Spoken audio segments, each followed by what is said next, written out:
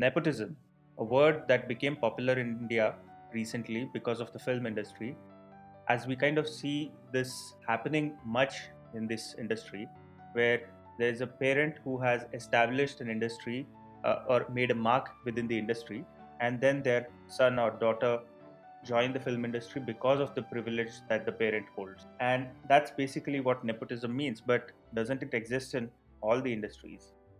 Let's discuss about that in our today's conversation. Welcome to 13. 13 is a podcast about being and creating. In this podcast, we acknowledge the mundane and celebrate the everyday.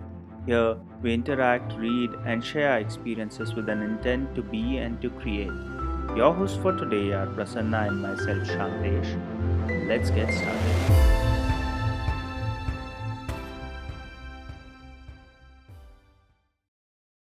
So, Prasanna, we have been talking about this topic of nepotism that this exists not only in the fraternity of film but many professions, including we see the business establishments, big conglomerates bringing their son or daughter into the industry, and they get the privileged sort of a starting point from where they can take off, and therefore in a way this sort of existence of nepotism, not only in film industry, as I said, not only in business, but even into politics. It exists where generations after generations come into the politics with the assumption that they are uh, entitled to one. Again, so it has existed basically in all the industries. So we talk only in the context of film, but should it even exist? Should it not exist? What is your thought? Let's begin with that. Yeah, Sante, so if we look at this topic and we take it a little in the past, like where does this all start from? So, if you see the importance of marriage and then the reason to have children, this whole idea has started in a way from kind of ownership in a sense when the hunter gatherer people started farming, and then they realized that this is the farm which they are creating, and then they wanted to give it to only someone who would be there, you can say, um, progeny. So what they did was that that's where the concept of marriage came into picture in the first place.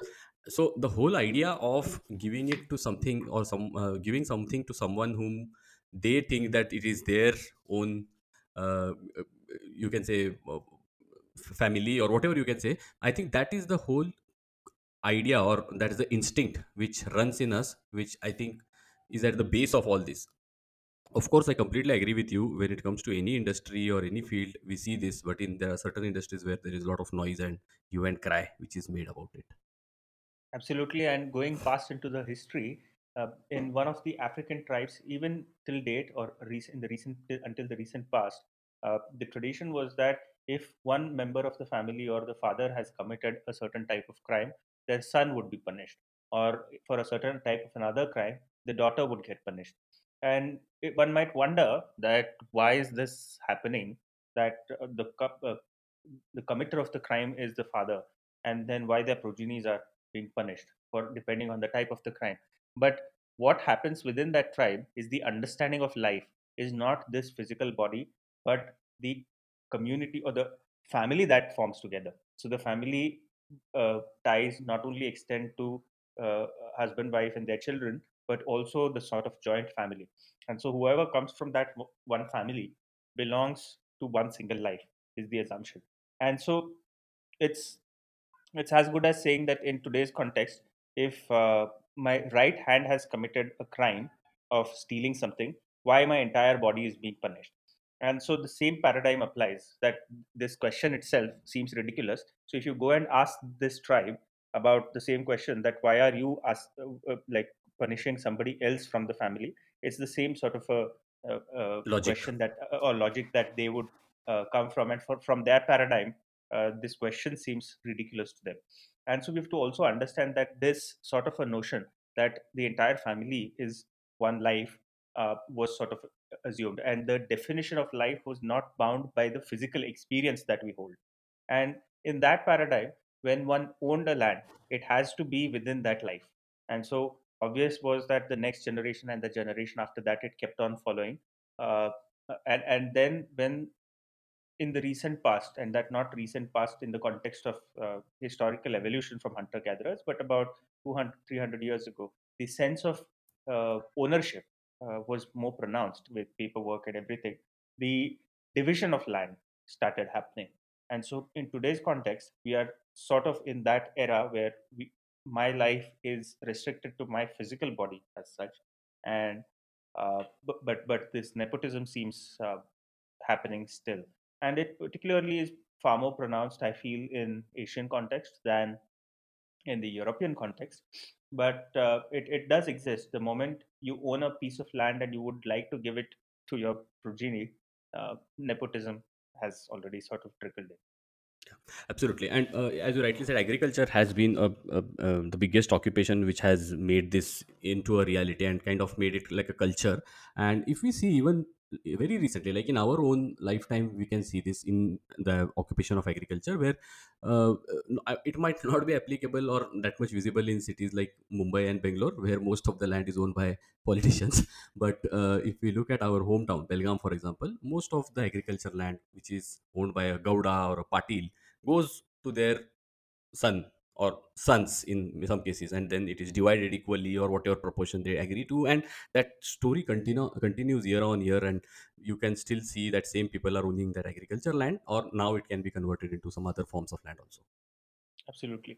And the dispute arises only when there is a sort of understanding of this word nepotism, uh, where you see somebody definitely or obviously getting privileged, and then there is somebody else from the outside who is trying to come in and make a mark. And in a democratic industry like the film industry, that creates impediment to the outsiders, and it creates lesser and lesser opportunities. But on the other front, to be fair enough, for the ones who are privileged with nepotism, uh, who come with this sort of entitlement, have to still work and still struggle. The struggles might be different, the work might be different, and the struggle in the physical sense might be much lesser than for the outsider. Perhaps in the mental sense or the mental space, the struggle is much more pronounced. So ultimately, because the industry is democratic and open, and democratic, by democratic I mean that the audience are the judge of it.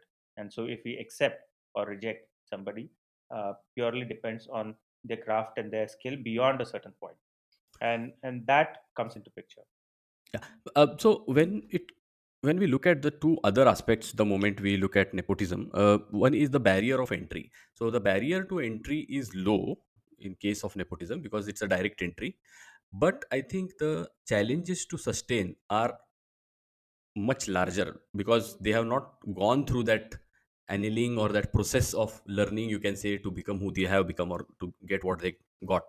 But in the other case, whoever has struggled to reach that stage has a very hard entry barriers, and to cross Hard those entry barriers, barriers, and at one point in time there, it was completely barricaded, that's also like possible. a So if fortress. someone has crossed with whatever skills they have and entered, then I think for them it's a different field altogether because they are like kind of gotten it completely into their system. They know the nuances, and we have seen such cases where then they start ruling that field. So this can be one way of looking at it. The other way, which I remember in our discussion between you and me, we had discussed that there might be certain cases where the barrier of entry was also low for them, and when they entered, somehow the masses have accepted the new generation also for whatever reason, and they are still enjoying. So I don't know, the element of luck, you can say, or the human mentality, you can say, whatever it is, but it is working for them. Yeah, but if we distance ourselves and look at the situation, you could realize that this idea of nepotism is just an outcome of our evolutionary process. And you can obviously notice that there are these people who have opposed about nepotism and turned into big actors are now getting their siblings into the industry. And so, if what is then that? And then, to be fair, it's only evolutionary that you would want a sort of your extension of your identity to be part of this, and somehow you feel secured in the process of uh, passing the baton within the domain or framework of your identity. And I think from that standpoint, we need to kind of understand that it probably is only gesture. But then moving out of the film industry, looking into different other industries, be it the political domain, be it the business domain, uh, and even public listed companies have their sons and the daughters coming into the industry. How do we kind of justify that? Uh, and where the rule of the game is completely different. When we say public listed industries, you're borrowing money from the people. There's also a board, so all the due diligence are followed, on paper at least. But then eventually, somebody from within the family is still making a mark. Now, are they making it purely on the basis of merit? Perhaps not. Then how does that get justified in the present paradigm? Yeah, absolutely. No, and I completely agree. And in case of even small industries, also, if you see, many a times it is a straightforward route for the son, or most in most cases, rather than a daughter, I would say, to enter into that business. And again, there is, I completely agree with this. So you cannot justify that, and you cannot compare this with something else. But all said and done, I still think to some element the stories which go ahead from there depends on how the person takes it from there, because I have seen both side of stories where someone who has got from the father and then that person has destroyed the whole factory or industry or whatever, and then there are some others who have got in such a state that it was almost like not going to survive, and then they have made big fortunes out of it. So I don't know, so that's a different Absolutely. story maybe, but you are right. So it is rampantly visible in other aspects of life as well. What I was also talking about, the pressure, the mental burden that comes with being privileged sometimes, is that when the father has excelled in enormously, and really like gone and surpassed all the benchmarks that the industry would have set, it is obviously a tremendous pressure and burden on the son or the daughter. And I'm saying father and son, particularly looking at the example of Amitabh Bachchan and Abhishek Bachchan. And uh, despite being a good actor, despite acting sensibly in certain good films, from Yuva to Guru to all sorts of the films that you pick up, and even when you see, it's fair enough. I mean, as an actor, but the kind of response that is received and the kind of acceptance from the public makes or breaks an actor. And it's not only about because the benchmark set by the public is completely different, of a different era that they're against measuring against. But then in the other industries as well, that this privilege, we start questioning, we start feeling a sense of betrayal, because they are either uh, because they are listed on a public platform as a company, they are custodian of public money, and there we feel that why the progeny continues. In a political context, again, public feels betrayed, that uh, why the second generation inherits this sort of continuity of privilege, of becoming the leader of a certain political party, and all these questions come. But then we also have to look at, while asking this question, that if we have a sense of owning something, if we have a sense of holding on to something, and if we would like to pass it on to within our family, or you would want that to be preserved, then it could be a piece of land or an antique piece or something that you inherit from your grandmother and you would like to be passed it on to your daughter or son. We are not in the position to ask that question. The only difference is that what you are holding on is not making an impact on public.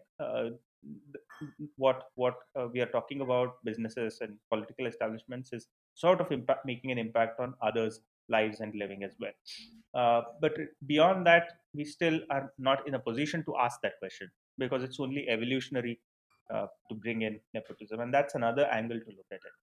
Yeah. Also, the one aspect which comes with this is the unfair advantage one gets with nepotism.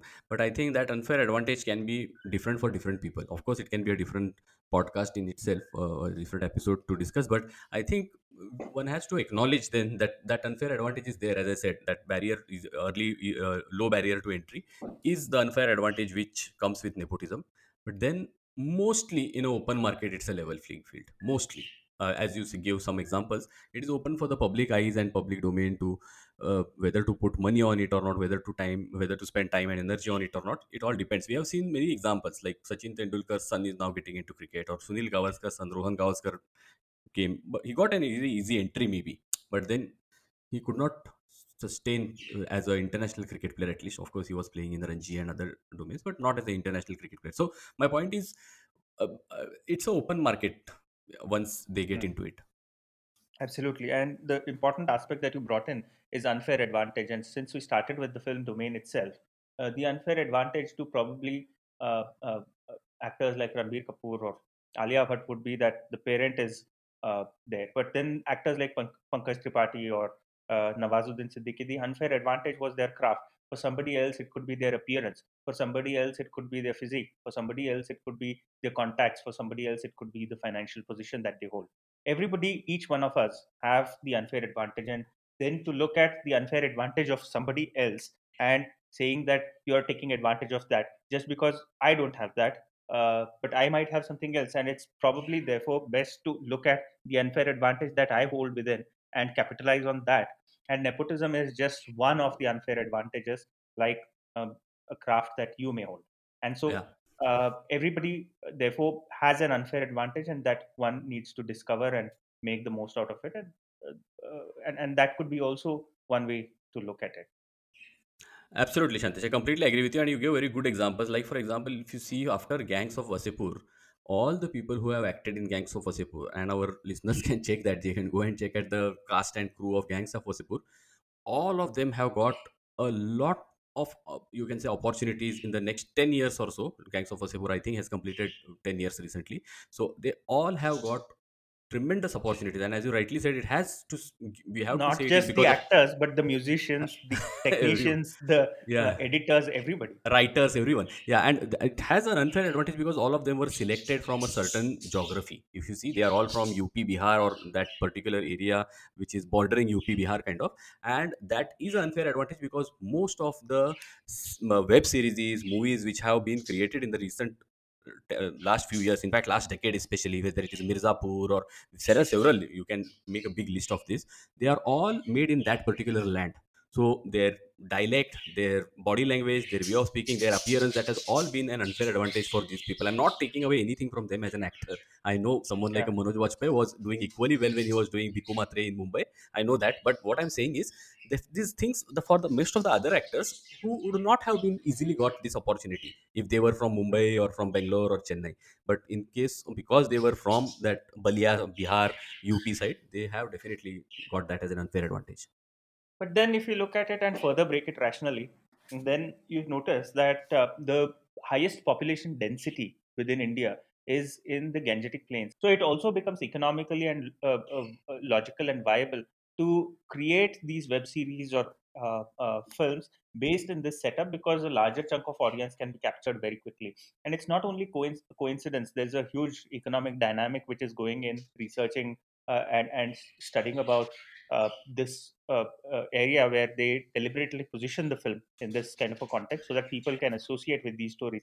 So we can go on and on. And so, from the population per capita, if you look at the number of actors that are coming from this region, again, they probably have struggled. So, whether it's an unfair advantage or not is becomes again debatable as the ball starts getting rolled. So, if we can start looking at this rationally and start breaking, one might feel that there is an unfair advantage, one might feel that there isn't, one might feel that there is nepotism, one might feel that there isn't, and one might therefore feel that somebody is privileged. And then if you look at it a little deeper, then you realize that they perhaps aren't. And this is endless. Yeah, So the best and way is Santish, yeah, go no, ahead, I sorry. just wanted to add one point. When we say nepotism, we are looking from a particular family and then the opportunity is going into that family. But if you see from a location wise, from a city or place wise, because you brought this point of place, even there a certain kind of nepotism is playing, or we want it to play. Because a person in Mumbai doesn't want someone to come from UP and Bihar here, because they take away the opportunity of a person who is a original Maharashtrian or something. In a way, if you see, that's also a kind of nepotism where you want to give access to opportunities only to the person from that land. So this Hmm. nepotism, Bhumiputra or Mitti ka beta, whatever you say, that's a kind of nepotism only of Bhumi ka putra.